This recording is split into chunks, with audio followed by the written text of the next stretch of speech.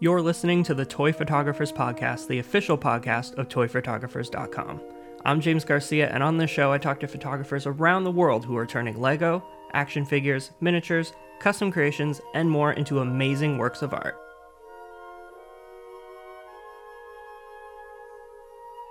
This week I talked to John Aiken, a Seattle-based photographer perhaps best known for his work with toy dinosaurs. Under the username Dinosaurs, he helped foster a community of other photographers on Instagram with the Toy Dino Squad hashtag, which today has been used on over 21,000 posts. John and I discussed how an abandoned dinosaur comic led him to photographing toys, his nature documentary style approach, the early days of the toy photography community, and much more. So, without any further ado, on with the show.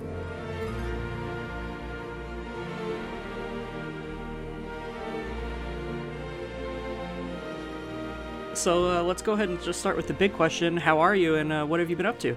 I'm good and very, very busy. I have 2 kids now. Congratulations. Thank you. Yeah, but a 3-year-old and a 6-month-old. They'll keep you on your toes and eat up most of your free time.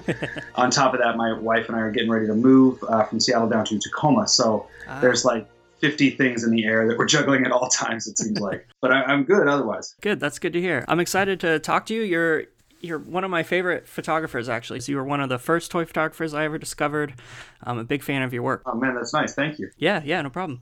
Let's jump into it. How did you first get into photography? So when I was in high school, I was really into the video department and all that sort of stuff. And after high school, pursued that as educationally. So I went to the Art Institute of Seattle to pursue video and sort of ran in that direction for several years. I had a video production company with some friends and made a bunch of shorts and that kind of stuff, commercials. And then a creative partnership with a friend of mine kind of fell apart, and that kind of soured me on the whole kind of video production end. But I still really liked telling stories visually and stuff. So at some point I sort of ended up, I'm sure I'll talk about it, but I ended up just sort of picking up a camera and taking pictures and sort of was like, oh, this is kind of the similar-ish. And sort of just fell into it kind of that way. I didn't really like study or pursue photography specifically, but visual storytelling and how to frame shots and that sort of stuff is definitely sort of like in my wheelhouse from a long time ago. Huh. Yeah, you and I are similar in that way, where I got my start in video too, and then eventually was like, hey, photography could be fun. You know? Mm-hmm. What have you found is the big challenge from going from one to the other? Or do you like one more than the other? You know, I feel like with photography, at least in my mind, I have the same desire with video where I want to sort of tell like a story of some kind. So with video, obviously you get to watch people move or talk or interact or jump around, whatever the sort of story is. And photography, you don't. It's one single moment. But I do like trying to find that like tiny fraction of like a moment where the photo has life to it or energy to it in some way. So I still sort of, I think, whether the medium is photography or video, I think I look for that sort of that opportunity to sort of like create that little bit of story or element to it, life to it. But with video, obviously, and editing and all the sort of stuff that goes along with that, there's so many other like sort of levers that you can pull that with photography, you're sort of stuck to a moment in time. But I think it's a similar approach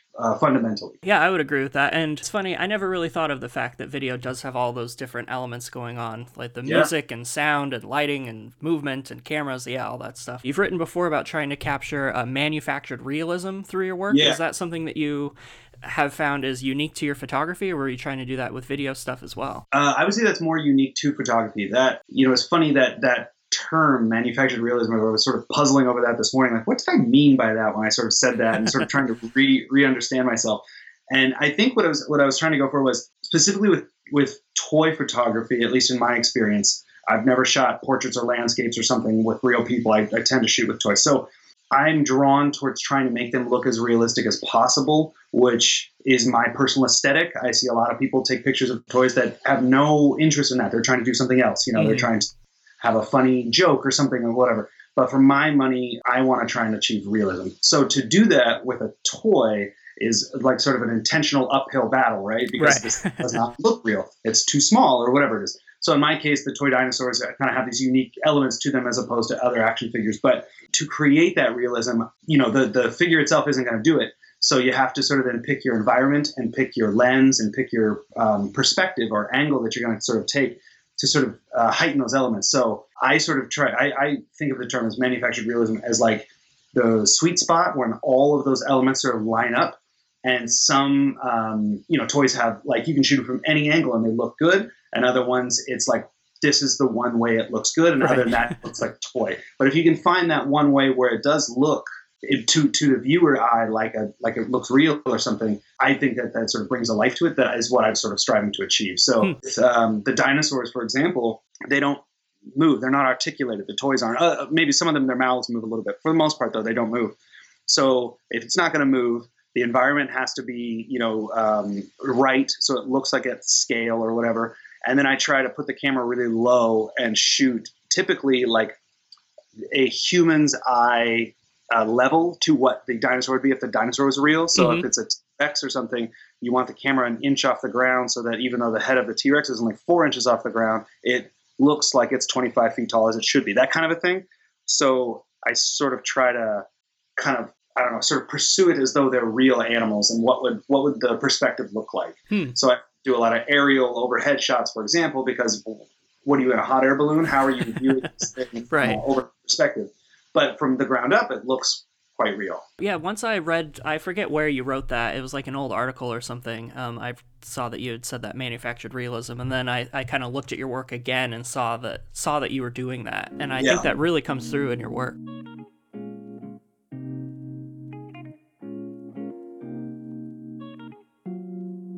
Let's talk about dinosaurs. I'm sure the answer is yes, as it is with like all kids. Were you always into dinosaurs? What got you into them? I have to put a lot of the blame firmly at the feet of Jurassic Park. I was like the perfect age. I think I was like 10 or 11, and that movie came out, and it just split my brain apart with like how amazing and cool. I mean, it's an incredible movie even today. Like you go back in the effects and the story and the characters stuff really hold up. I think it's an excellent movie, but for like a 10-year-old, it was like a real game changer in terms of how awesome this was. And there was definitely like a period of time where they sort of dinosaur sort of love was big as I was a kid, and then sort of drifted out as I sort of got into high school and stuff. But then kind of had this big resurgence when I sort of stumbled into the toy photography stuff. It was sort of this sort of nerd badge of honor that I just sort of like carry. Like, yeah, no, I like dinosaurs. I think they're really cool. And I kind of always have, even though I haven't maybe always been as proudly a dinosaur fan. No, I think it's cool, and it gave you kind of, at least from the very beginning, like your own kind of niche to play around in. And I know that when you started out, you were kind of on your own in the fringes out there. What was that like? Just kind of going into new territory like that? It was weird. Like when I first started posting, these pictures of dinosaurs, I was new to Instagram at the same time. I sort of started Instagram to post these pictures. So it sort of happened at the same time. So I didn't have like a familiarity with how hashtags worked and all that. So I would, take a picture of a dinosaur or whatever, and I would post, hashtag dinosaur, hashtag toy, whatever. And at some point I sort of found the toy photography sort of world and all the, people that are there that were doing it before I showed up, but they were doing their own things. But I found, the Toy Crew buddies, like nightly meetups and or sessions or whatever, and all that sort of stuff. And through hashtags sort of figured out like, okay, there's a way to search out and find other people. Mm-hmm. And so then I started to follow people and look at their hashtags and search around. And I just kept searching and was not finding anyone doing dinosaurs. And it was this sort of interesting feeling of like, well, I feel like I'm doing something interesting. I like it. And when I post it, I'm getting feedback from people that are, whether they're shooting dinosaurs or not, are in the same mindset as far as toy photography goes. And they like it. They're giving me positive feedback. So there's something to it, but there's no one else doing it. And it's sort of this weird feeling of sort of like being like alone in a sense, but also kind of like you found something new. You're on some sort of pathway of that's less discovered than some others. And then eventually, I don't know, maybe 5 or 6 months later or something, via searching for hashtags, I found this guy in England named Grant, who also had toy dinosaurs, and sort of started talking to him, and he was taking a few pictures. He hadn't done nearly as many as I was doing them. He had a different style than me, and he was more actively doing other things. But then he sort of was like, oh, this is neat, and got into it. So he kind of became my first like partner in sort of trying to build this larger toy dinosaur community. Yeah. And then we accumulated mass over the last several years, and he's totally gone at this point. He started becoming a paleontology student. Oh, wow. So he went from Instagram to real life in pursuit of dinosaurs. So he's kind of dropped off at this point, and good for him, as he should. Now there's sort of dozens and I don't know how many, probably not 100, but there certainly are dozens and dozens of people that do the dinosaurs either exclusively or just occasionally, which is pretty cool.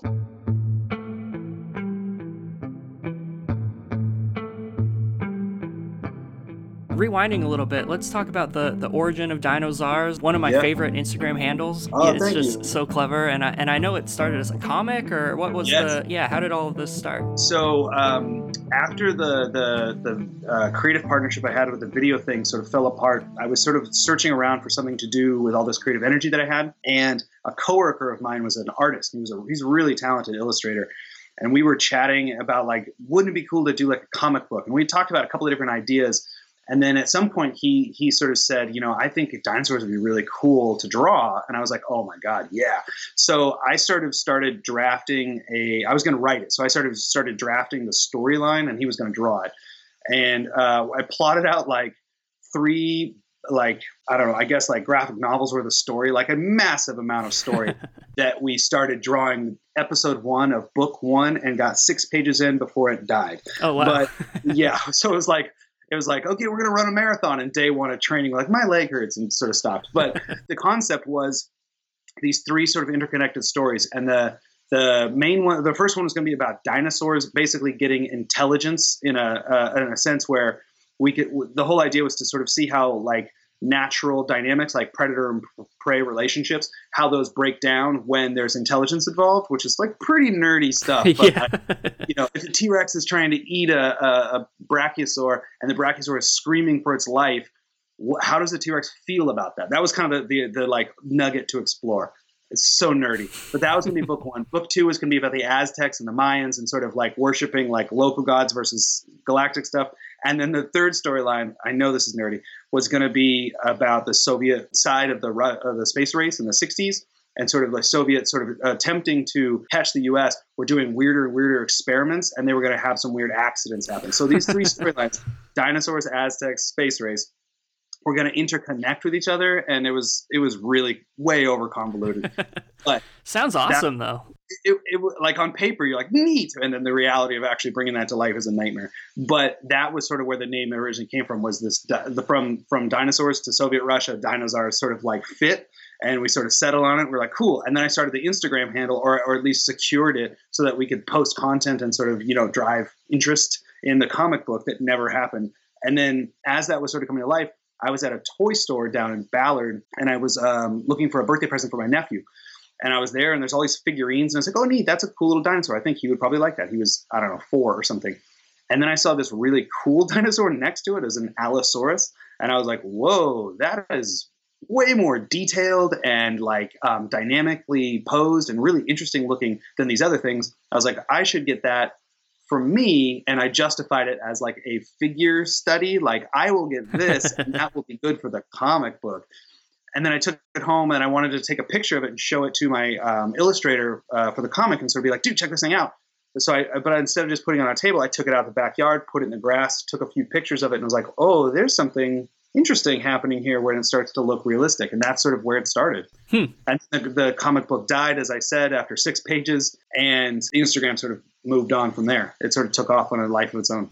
Did you ever follow up any of those ideas you had written in your work later, or did you just kind of abandon the Dinosaurs projects altogether? The narrative idea for the comic is still sort of floating around. Obviously, I can recall it today. I have it written down and plotted out, and I would still like to, I think, at some point sort of write it out. I work professionally as a writer now, so I certainly have more tools in that arena than in developing it as a comic or something else. I had toyed with the idea of enacting like some moments or ideas from it in the Instagram post, right? Sort of like posing dinos as though they're talking to each other, and then adding captions and doing all that stuff. But it never was going to, because they're not articulated in that way, it was never going to feel like it worked. I don't know. I tried it a couple of times, and I never really liked how it felt. It felt like it was forcing it, like the toy dinosaur photography wanted to be one thing, and me sort of putting like a narrative or like a storytelling attempt onto it didn't seem like it fit very well, and it wasn't what it wanted to be.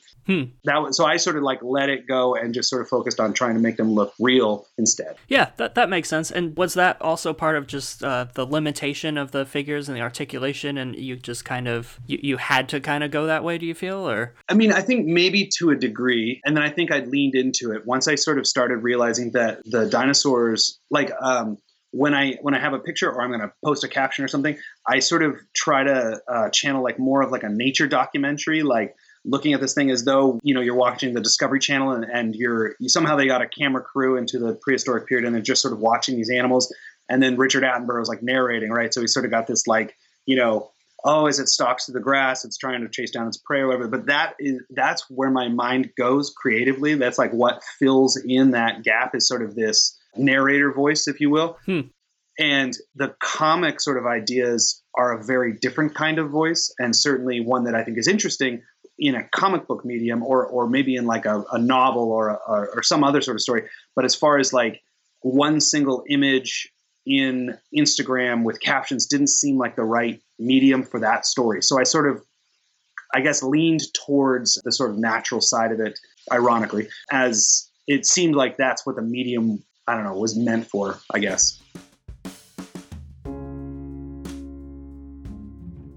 As you continued doing photography, you stuck with dinosaurs. I know that you've done some non-dinosaur stuff. I want to talk about that as well, but your focus has always kind of been dinosaurs. Yeah, for sure. Why dinosaurs is your main artistic subject? What made you stick with it? I think it's a combination of a couple things. One, I like dinosaurs. And two, I found that my artistic, I guess, photographic style seemed to pair nicely with them. And then I think also I sort of found it organically and sort of, like you had sort of said, kind of was one of the first to sort of figure that out, at least that I was exposed to.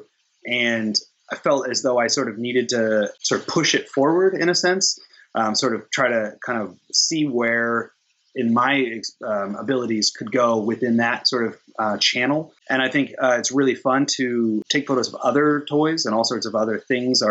Everything has like its own photographic potential in life that's fun to sort of explore.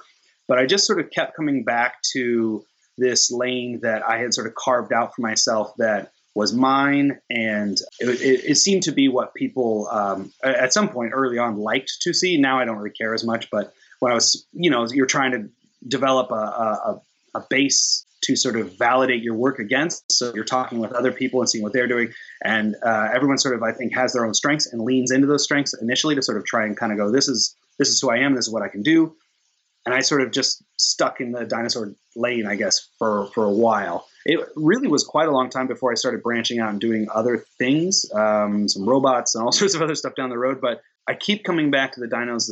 There's just something about that magical sort of moment when they look real is still special and interesting to me. Even if, it's a figure I've shot dozens of times before, it still has like a magical, oh my God, this T-Rex looks like it could be real sort of factor. And that's always been interesting to try and bring to life. Yeah, and I think you've done a really good job of that through your work. They do end up looking realistic. Like I saw one photo you had of I don't know what dinosaur it was, but it was like kind of standing in the water and it had leaves like in its mouth. And it totally looked like you had just like come across it eating, Yeah, well, that's one of the things that. So over the course of my sort of dinosaur photography career, I guess you could call it.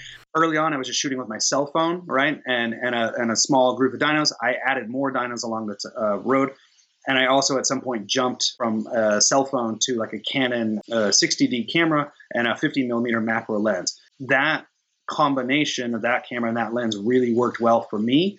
It gave me a lot more control over like depth of field and stuff like that, which I thought was really helpful to focus in on the dinosaur and try to sort of defocus, unfocus, I guess, on the background elements, right? So if it really ruins the shot for me, if you can see a fire hydrant or something in the distant background of your shot, it's all of a sudden you go, oh, okay, that dinosaur's a toy.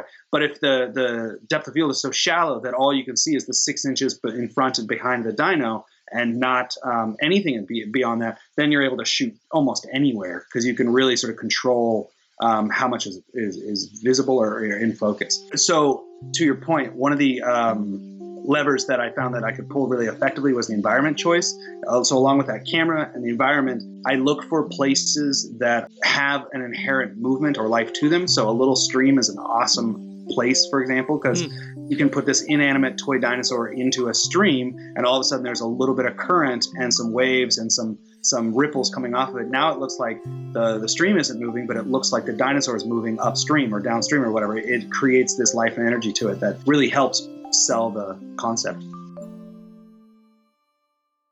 So once you were shooting for a while, you did, as you kind of touched on, meet some other people that were doing dinosaur work. You co-founded the Toy Dino Squad hashtag. Let's go over that story, because that's one of my favorite hashtags. And what was that process like, and how did it grow once you started it? So once I had found the guy in England, Grant, there might have been a third one at that point, but it was just, I think, the two of us. But we were sort of talking back and forth about how we needed a common hashtag that we could sort of start adding to toy dinosaurs. So obviously, there's a limited number of words that you can put into a hashtag before it gets too long to use. And we were thinking, okay, well, we need toy, we need dinosaur. What else, do we have? And I remember I was just telling this the other day to a friend. I called my brother. He's quite funny and clever. And I was like, hey, what would you call a whole group of toy dinosaur people together? Because I wasn't quite sure what that, unifying word was going to be, which ended up being squad. But I had said, so what do you call them all when they're all together? And he was like, I don't know, dorks. And I was like, thank you. That's perfect. And I wasn't insecure enough about this. Yeah, I didn't feel odd about my hobby yet. This is great. Anyway, but we decided on squad for whatever reason. So Toy Dino Squad became the hashtag. And we just sort of started tagging each other, or, taking our own photos. And then anytime I find somebody new that's posting a toy dinosaur, it comes up in my suggested posts, or, maybe it's a photographer I followed for a long time that just decided all of a sudden to sort of try one out, which is always awesome, but it's that happens too. But anytime I come across one that sort of organically arrives in my view, but doesn't have the toy, I looked and see if they have the Toy Dino Squad tag. And if they don't, every single time I see it, I recommend it to them and say, feel free to post to this tag on any and all dinosaur shots, because it certainly is sort of something I'd like to see grow. And just, I think like last month or give or take last couple of months, we hit like our 20,000th, sort of tag, which is crazy when you think about how specific that tag is to the sort of Instagram world and how frequent. I mean, I'm a couple of thousand of those, but most of them are other people all over the world. It's crazy.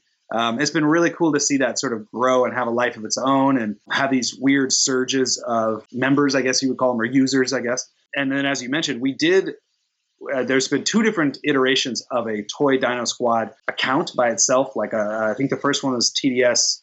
No, it was Toy Dino Squad by itself, and then the other one was like TDS Rex or whatever. Mm-hmm. It's a weird challenge to feel like I struggle to find enough time to post my own stuff, let alone to then sort of moderate a shared account with a couple of other sort of members. And so we have these rushes where somebody will feel like really inspired and they sort of run with it for a few months, and there's like, feature posts or contest kind of stuff or whatever, and then life happens and that person gets derailed and then it sort of falls apart for a while. So I don't really know what the future is of the sort of group accounts. The only sort of consistent function of it at this point, or really over the last several months, was to sort of just talk about the Raptor Pack tag of the day or whatever. But even that is sort of starting to lose some steam and hit some speed bumps. So I don't know if it'll keep going or not. The hashtag, though, I think at this point, I could get hit by a bus tomorrow. I think the hashtag would still sort of be strong and robust, just because at this point there's so many people that have become aware of it. Right. And does that feel pretty good, knowing that the hashtag now has a life of its own and a community out there of its own? Yeah, it's weird to feel like ownership over something that's just a hashtag, but it feels like a thing that I sort of helped launch off the ground, and now it's sort of doing its own thing and has its own life. And that's awesome. I don't even think there are probably people posting and using it on a regular basis right now that probably have no idea who I am or any of the sort of older school members or users of that tag are, because why would they, right? We're sort of, we've dropped off the map comparatively to what they're doing on a daily or weekly basis or something. Yeah, let's talk about, you brought up the Raptor Pack days. That was another one of those, just as I was growing as a photographer and getting more involved in toy photography, something I started paying attention to and liking, and something that really caught on with the toy photo community was your Raptor Pack days. Yeah, it was kind of this weird idea where early on I just sort of, we had found maybe a dozen or so other photographers around the world that were sort of interested in doing the dinos and stuff. And there were sort of two elements. One was I noticed that almost everybody had a Raptor in their sort of assortment of dinos. Again, thank you, Jurassic Park, for popularizing them. And then the other part was sort of this feeling of, again, this is so dorky, but like Raptors are pack hunters in the Jurassic Park sort of movies. They really feature on that sort of Raptor pack dynamic. And so I sort of thought, well, what if we all posted a photo of a Raptor on the same day, on the same time, with the same hashtag, and we could sort of essentially sort of be like, as a global community, sort of come together and sort of recognize that like we are all more interconnected than not. Sort of a very, optimistic, the world is a beautiful place sort of an idea. So these two sort of things sort of formed in my mind at one point. And I said, okay, well, we'll set a tag and we'll set a day and we'll let people know and they can join. And the first, I don't know how many people joined the first time, not more than 10 maybe or something, but it had a momentum to it. It had this feeling of like, oh, this is really cool. And I wanted to pick a day that would be repeatable every month that you could sort of predict. And this was in September of 2013. I was getting married on the 20th of September to my wife. And so I remember I was like, okay, well, I can't do it and this idea hit on like the 15th or 16th of that month. And I was like, oh man, we should do this. This will be great. So I didn't want to wait till the next month. I wanted to just do it. And I knew I was getting married on the 20th. And then on the 21st, I had all this. It was a Friday. And the 21st, the Saturday, I had all this stuff. We were going to have a big barbecue and a bunch of people over the house. I had all this stuff going on. But then Sunday, the 22nd, there was like nothing on my calendar. It was like this total weird dead day, except for pack for a honeymoon that we left on Monday. So I knew I had this dead window of time on the 22nd where I could at least post a photo without any sort of distraction. So I picked the 22nd as the first one. And that's still to this day, like the 22nd of every month. We've missed a handful over the years, but for the most part, every 22nd of every month there's been a Raptor Pack. And then over the years sort of blossomed into this thing where I think probably at one point we maybe had close to 30 people maybe participating, maybe 40, which doesn't sound like a lot, obviously, but when you're asking people to sort of do something specific on a specific day, that they have to also care about dinosaur photography on Instagram. It's a pretty small pool that you're pulling from. But, it grew and it had all these sort of like moments, these flourishes where we get a big group. Whenever I was at a toy photography meetup of any kind, which I'm sure we'll touch on, I would sort of try and promote it and sort of, tell people, hey, borrow my Raptors, get your photos so you can post, that sort of thing. But much like the shared accounts, the Toy Dino Squad profiles that I was talking about have sort of fallen apart, the Raptor Pack itself has sort of fallen down in numbers of participants. And in the last couple of times, it's me and maybe 3 other people, and one of them is taking a picture of like a dog or something. It's sort of, it's sort of really devolved in popularity. And I think that's probably in large part to my sort of pull back from posting and pull back from having much of an online sort of presence. I think those two things probably correlate to each other. I'm sure it'll come back at some point in a robust way, but I don't know if I'm the person to do it, or maybe it'll just be some other time in the future. I don't know. As a practice, like the Raptors element of it is like specific to me and interesting to me and fun. But I think the concept of just sort of going, hey, let's internationally sort of come together, celebrate our toys. So you could have a Thor day or I don't know what else, Star Wars sort of thing, a Darth Maul Day or something. But I feel like you could take that idea and sort of carry it into other genres or other things. And I think there's a value to that and something interesting there. But maybe the Raptor specific element of it is a little too narrow for the numbers that I was hoping for. I love the idea, like I said, in that community aspect. And it kind of gives me a segue into talking about meetups, because you've been to a couple of the toy photo meetups, especially in the beginning. You were at the Vegas one and the Seattle one. Did you go to San Francisco? I didn't. I couldn't. Those are the only two I've done. I couldn't make it to San Francisco, and I couldn't make it to Portland last year, unfortunately. It was scheduled. I can't remember what the exact dates were, but it was like within a 3 or 4 day window of when my second daughter was going to be born. So it was just I couldn't go 4 hours away and take pictures of toys in good conscience. But so the Vegas one was the first one, which was crazy. And really, I remember talking to my wife about it. I was like, I'm going to go to Las Vegas and take pictures of dinosaurs for a few days with some friends. And I know about 3 of them. and I'm going to stay with a guy I've never met, but I'm Instagram friends. Her mind went to the dark place of like, you're going to get murdered by all these crazy people that you don't know. But it just became this thing of like, I think a mix of trust and a mix of curiosity. And then also just sort of like, I think this hobby is so specific and small. And for many people, it's very lonely, not necessarily in a bad way, but it's very isolating. You're very alone. Photography itself is a somewhat solo enterprise. It's you and your eye and the story you want to tell sort of expressed to the camera. Sometimes you're photographing other people. I suppose that could be more interactive, but toy photography is such a solo enterprise that if you have the good fortune to go out shooting with a friend or somebody, it makes this massive change in how fun it is, at least in my experience. All of a sudden you start sharing ideas, or you share toys to photograph, or you just sort of start to watch somebody and watch how they get the results that they get. Like all we ever see are the finished final products on the Instagram. But when you're in person, someone, you can watch their process, and you can watch them how they pick up this figure. No, not that one. This one. Yeah, this one's right for this spot. And they set it here, and then they pose it like this, and then they shoot it from here and shoot it from here. And then later you see the result on Instagram, and you go, oh, like I can see the 40 different steps they went through, decisions got made to get to that result. You don't get that if you don't, sort of share in the creation sort of phase. So toy meetups were like, that was the thing I was the most interested in, was seeing other people and how they do it. And then also sort of talking about how I do my stuff. And so those were all the reasons that I wanted to go.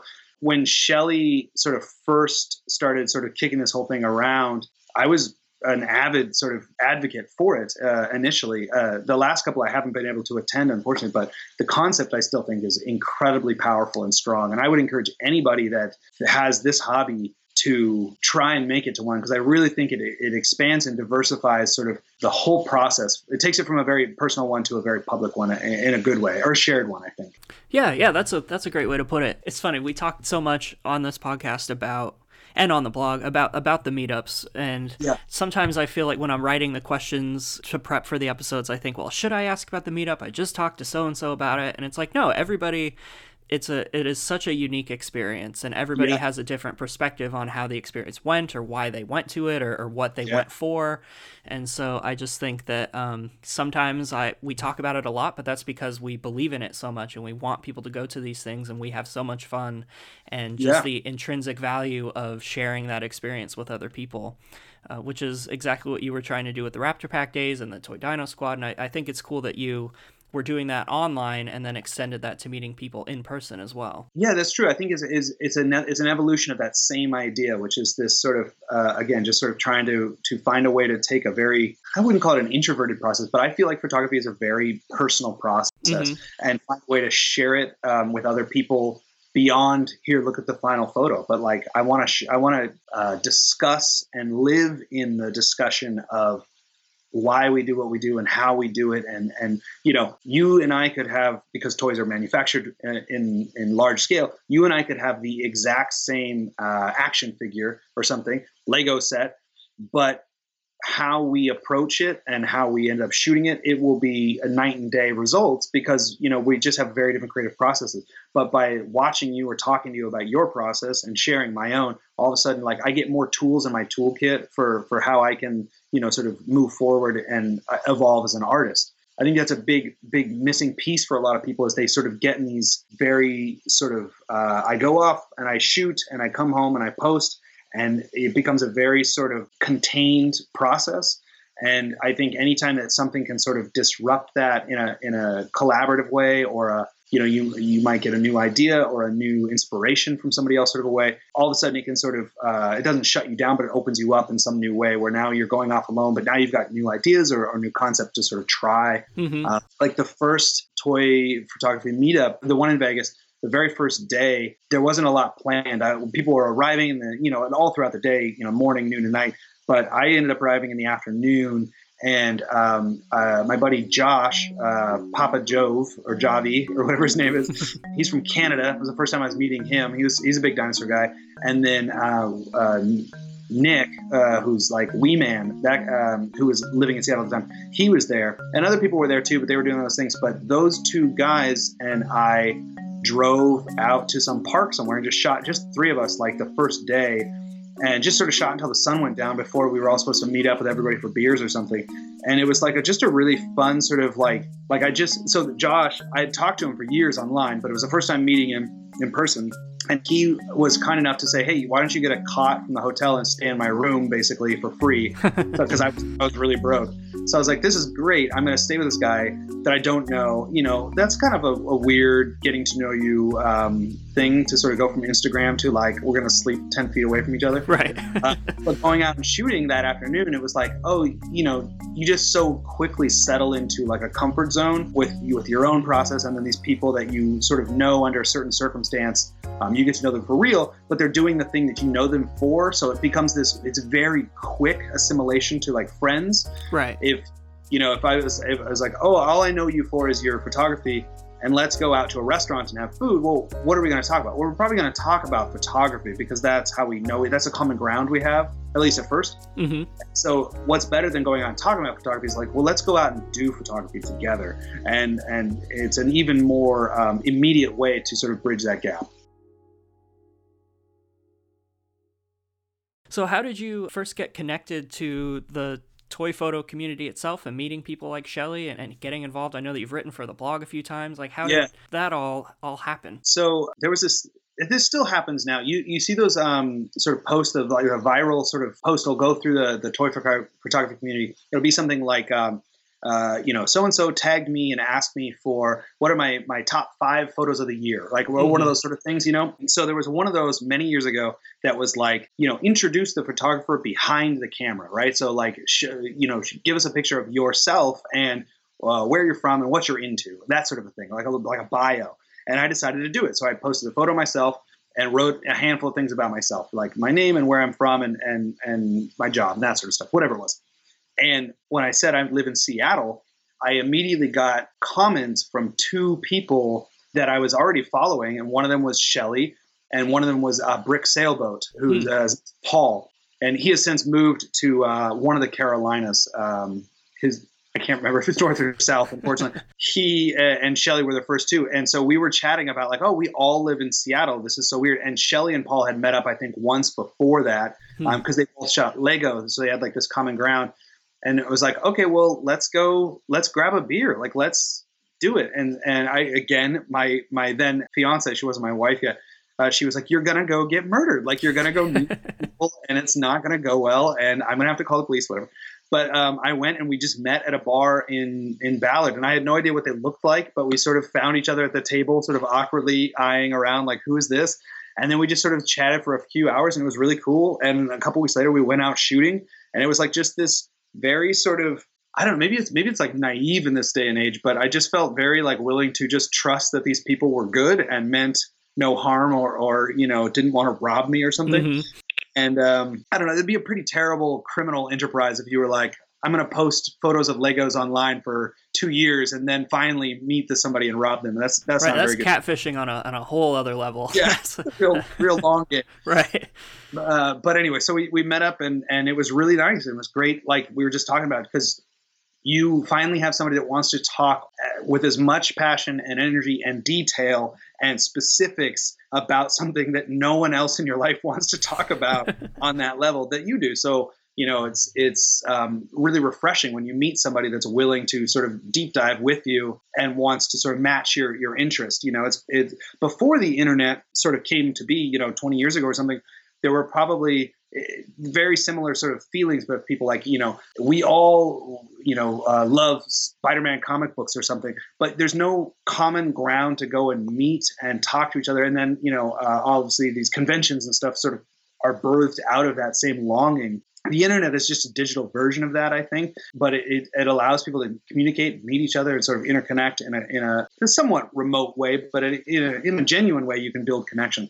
But taking it offline to real life, again, much like a comic book convention or something, is just like, it's so enriching so I feel so strongly about this weird specific thing, and now I found somebody else that does too. Let's talk about it is one of the most powerful, inspiring, and invigorating feelings you can have, I think. It's incredible when you meet someone who cares about the same things you care about. That's one of the beautiful things about the internet, and something that I wish more people got out of the internet and social media in general, is that social piece of it that is kind of missing nowadays. Yeah. I mean, within the Instagram community, it's right. If you're going to interact with somebody through Instagram, you're going to like their picture, you're going to comment on their picture, or now maybe you might DM them directly about their picture or something like that.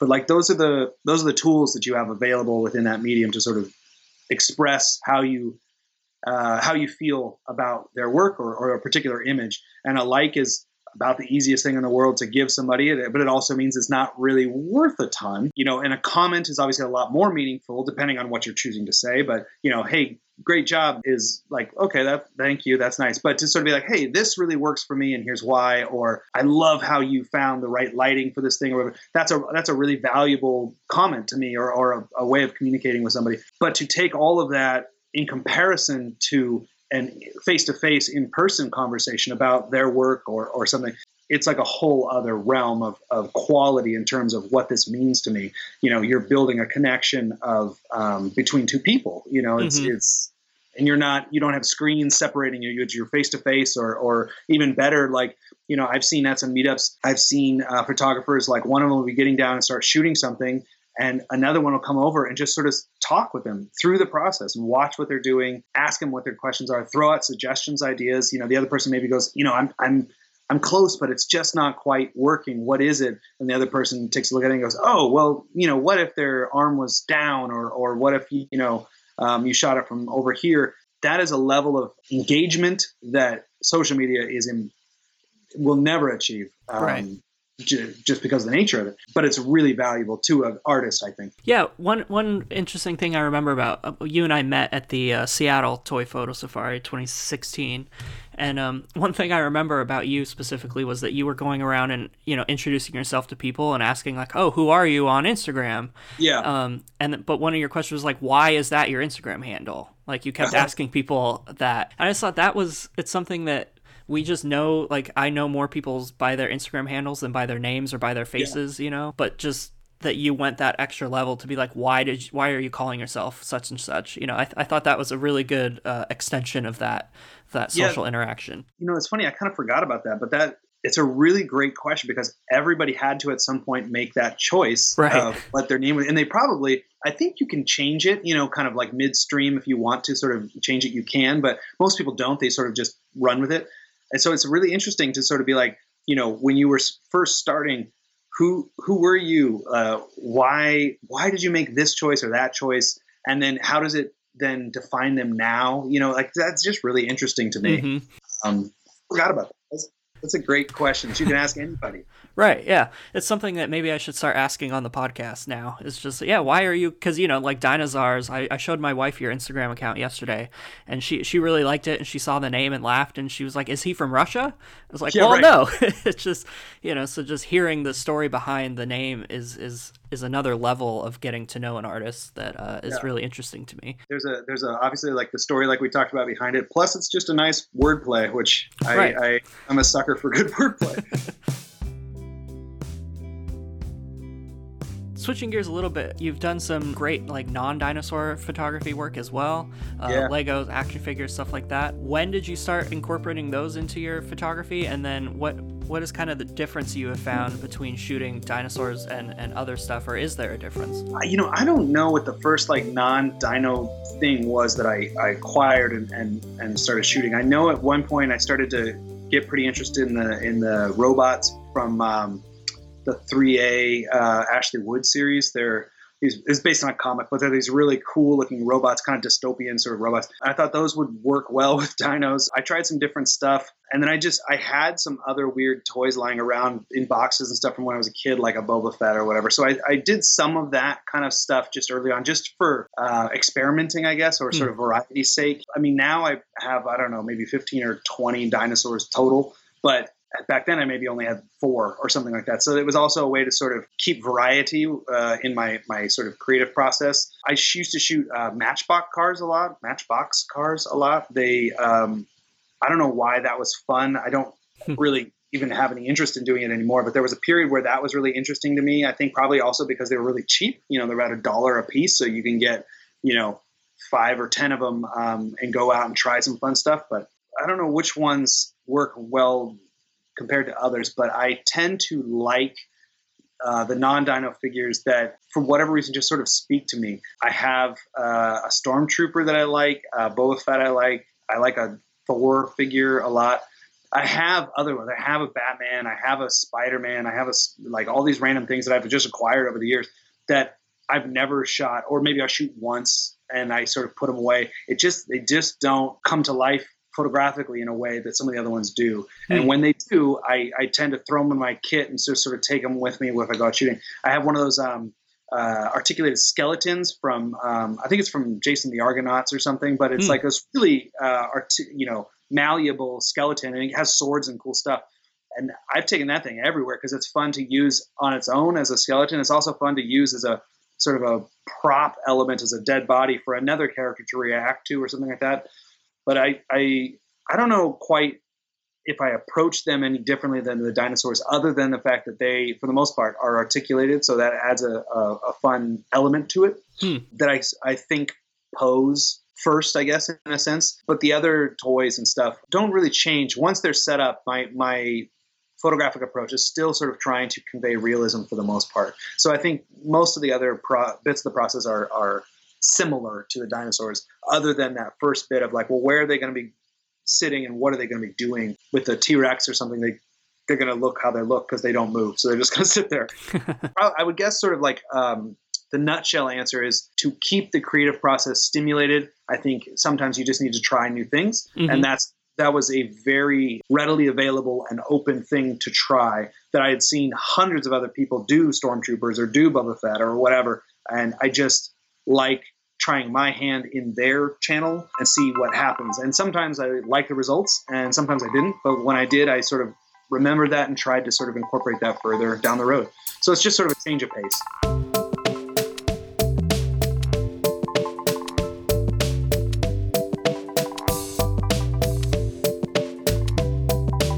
If you're not as active now as you used to be, are you still following the community? Do you shoot in your own time, even if you're not posting? Do you have the urge to dive into it all again? How are you approaching this hobby now? I still am pretty active on Instagram itself. So, I mean, I'm on the app daily, multiple times a day for different things. I haven't really unfollowed any of the people that I ever used to follow. So I still see everyone's stuff that I like, or when I find somebody new, I follow them. And I try to like and comment and sort of be an active an engaged participant from that perspective.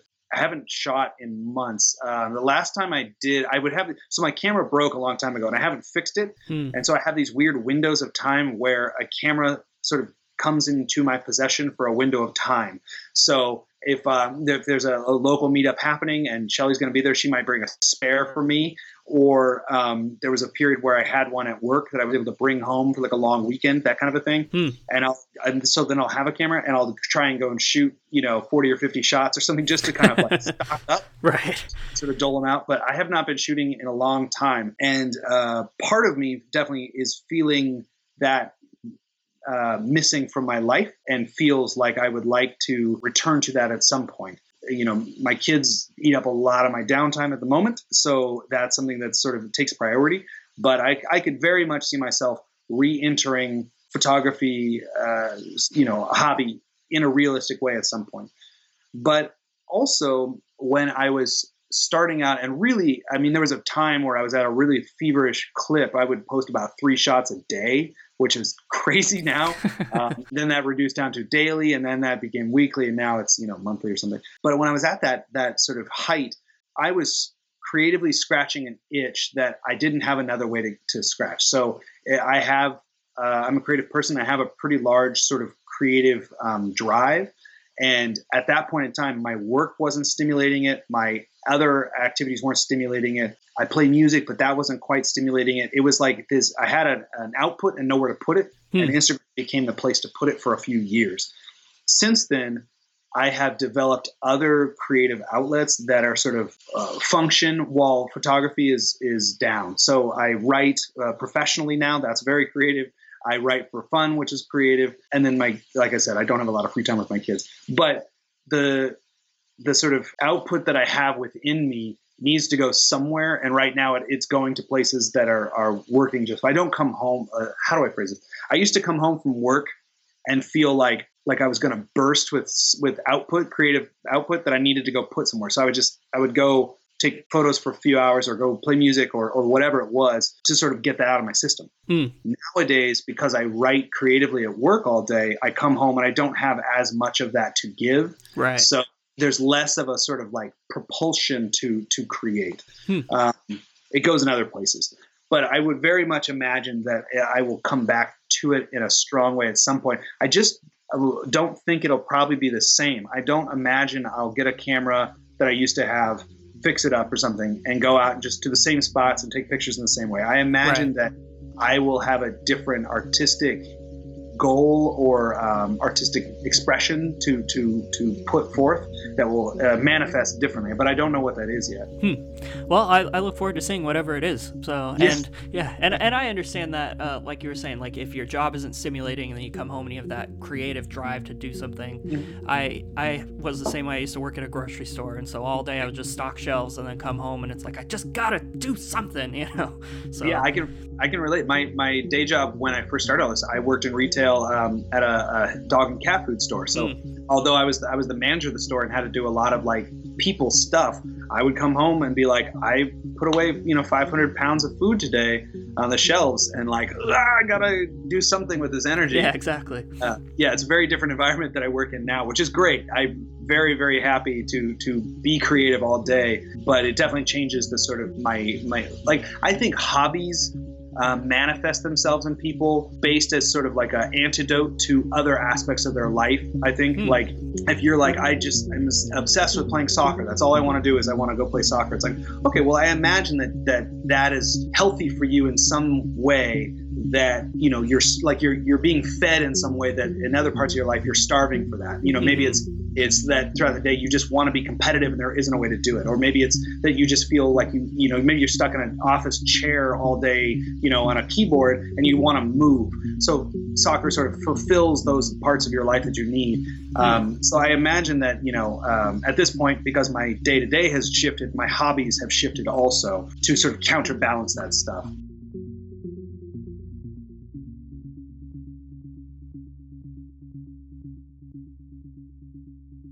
So to wrap up, I missed one super important question at the beginning. What is your favorite dinosaur? Oh, best question. Yeah. I gotta blame Jurassic Park, but I'm such a sucker for the T-Rex. There's just something iconic, and even though science has proven that there were bigger and more fearsome predators at that time and all that sort of stuff, there's just something so incredibly ingrained in my childhood mind about that the T-Rex is the biggest, most amazing thing that's ever been alive. It's not true, but they're awesome. Right. And the Jurassic Park really cemented that fact in my mind, and I just can't get over it. It's not my favorite toy for dinosaur to shoot. There are other ones that just have these weird little quirky life aspects to them that I like to sort of bring to life. That one that you mentioned that was in the stream with a little bit of plant in its mouth, that's called a Gyriposaurus. And it's one of my favorites to shoot. It's this weird little herbivore. For whatever reason, they just sort of sit there and they seem like very large cows or something. But there's something about the T-Rex that when it's push come to shove, that's hands down my favorite, just because of, I guess, it had that stature when I was a child and it's never left. Awesome. That's the perfect answer. Yeah. 2 years ago, I had the good fortune to go to Chicago, and I went to the Natural History Museum, where they have Sue, the T-Rex skeleton, which is a fascinating story in and of itself. But they have the skeleton there of Sue, and it's just the most amazing thing to see the skeleton of a thing that obviously was much more imposing when it had all its flesh and muscles and stuff on it. But it's just holy moly, is this thing terrifying to imagine seeing. And then again, you see it, in movies or something, and it looks real, and it's incredible. It's the coolest thing.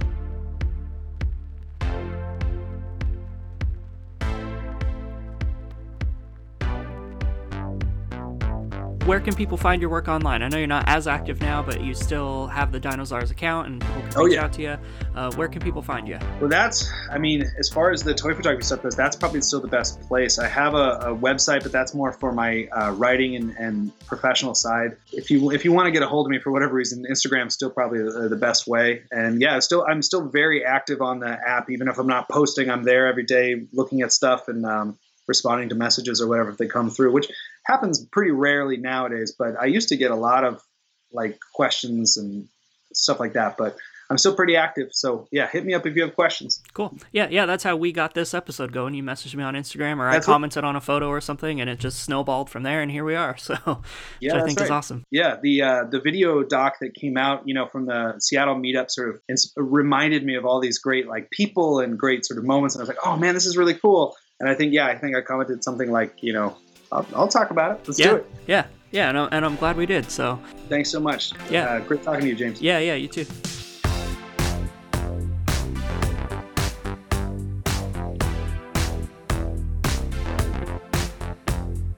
Thank you so much for listening. You can find new episodes of this podcast and daily articles on creativity and toy photography on our website, toyphotographers.com.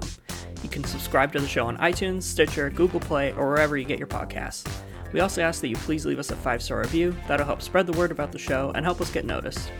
You can find us on Facebook at Toy Photographers and on Instagram at _toyphotographers_. Music for this week's episode is courtesy of freemusicarchive.org. And finally, you can reach out to us with comments, concerns, recommendations, etc. at toyphotographypod@gmail.com. I'm James Garcia. You can find my work every single week at toyphotographers.com, as well as on Twitter at TheRealJames, real spelled REEL, on Instagram at TheRealJames23, and on my website, TheRealJames.com. Thanks so much for listening. I'll see you guys next week.